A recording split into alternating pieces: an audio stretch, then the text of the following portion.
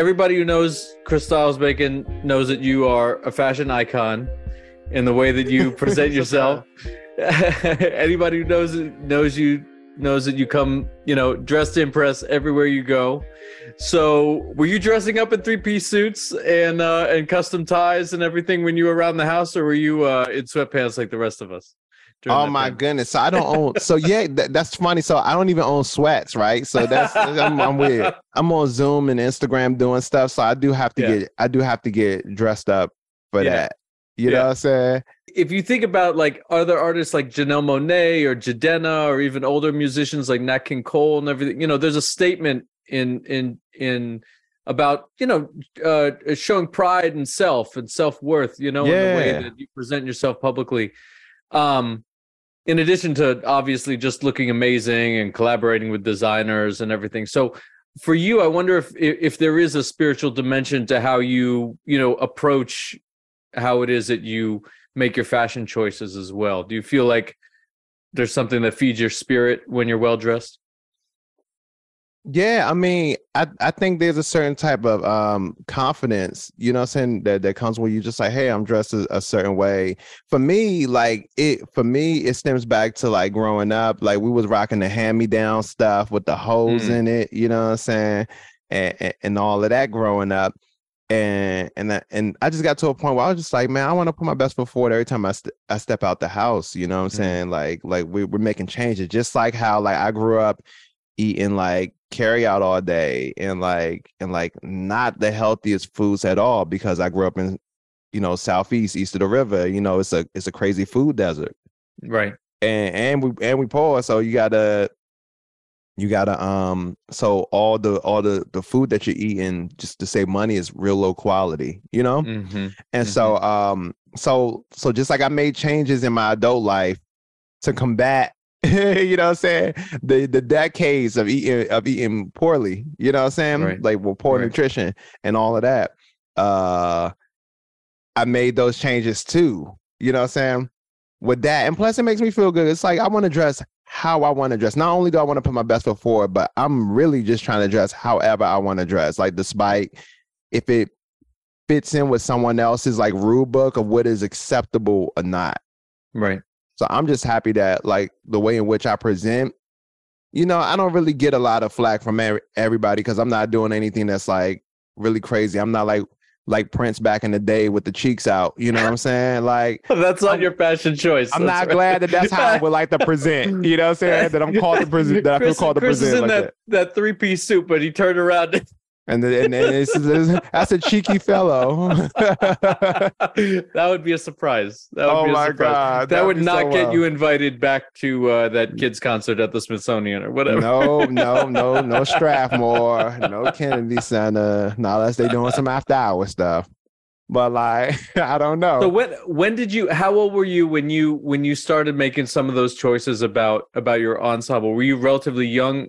When you said this is how I want to, present myself as an artist?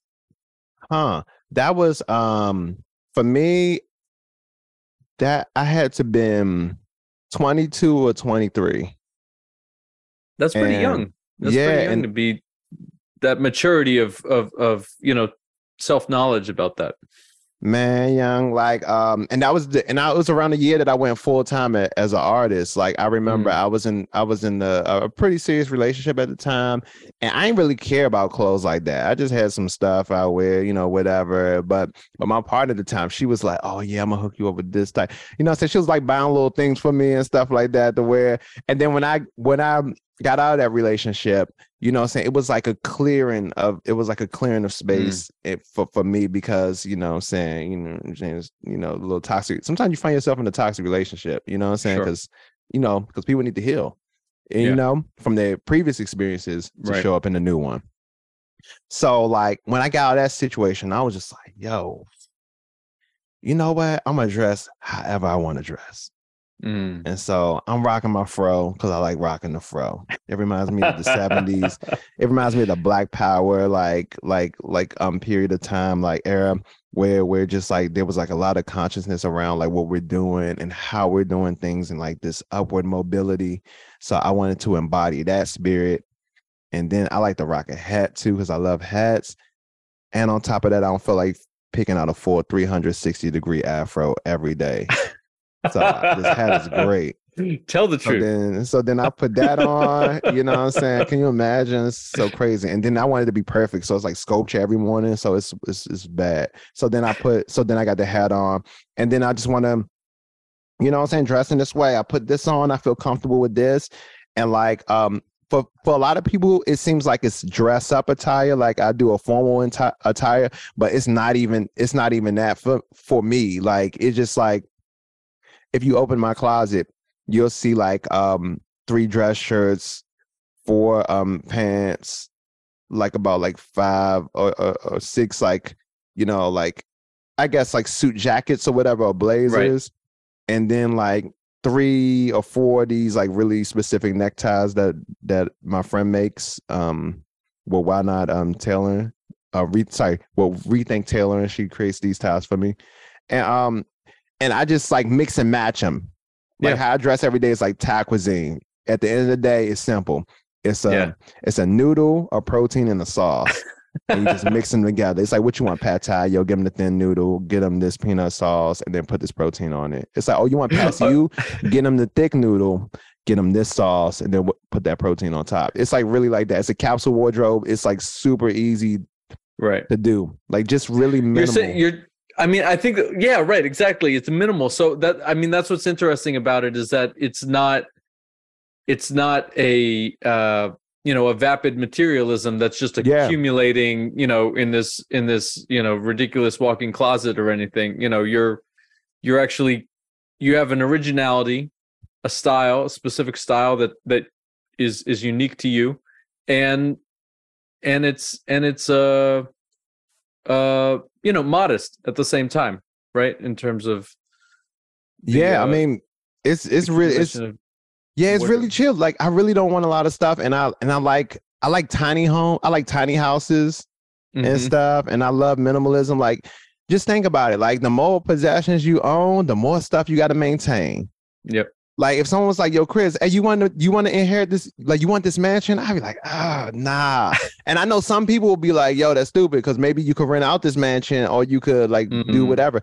But I'm like, bro, you know how many rooms I gotta like clean and vacuum? How many light bulbs I gotta replace? How many like things I gotta fill the room with? Like I just don't even want the upkeep. I want things to be super simple as possible.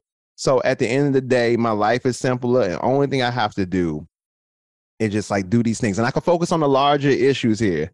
You know what I'm saying? I can focus on creating this, attending to this. Like the dope thing about like a studio situation, like an efficiency, is like you clean one room, you clean the whole establishment. You know what I'm saying? Clean one room, everything. I vacuum for the day. Oh, great. You vacuum the entire household.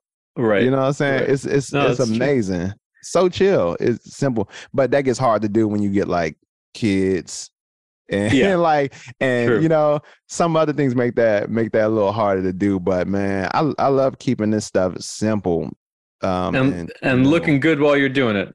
Hey, you know what I'm saying? And you just got to spend a little money on the front end just to make sure that like these items that you're gonna wear for like 10 plus years, they survive the 10 plus years. Right. You know, but then you're investing in your local economy also. Local artists, like you're talking about collaboration with your tie maker and tailors and whatever the case may be. And you save money, yo. You save money too. Like it's a huge money saver. So then you can reinvest it in like your art, right? You know what I'm saying? Your career, your passion projects, knocking out debt, like whatever. You know what I'm saying? It's a smarter option. Like for real, like minimalism, or like what this other author called essentialism, just focusing on the essentials. It could really do you some wonders. Like it could help you get right on a lot of things. But where it gets tough is with our society and like how capitalism is working right about now. It's like we're oftentimes told that we have to get the new whatever and stuff. So it's hard to be that way, because everyone and everything around you is trying to force you to, you know what I'm saying, get new stuff and throw old stuff away, or you know what I'm saying, or telling you that, you shouldn't be satisfied with this thing that you've had for a long time.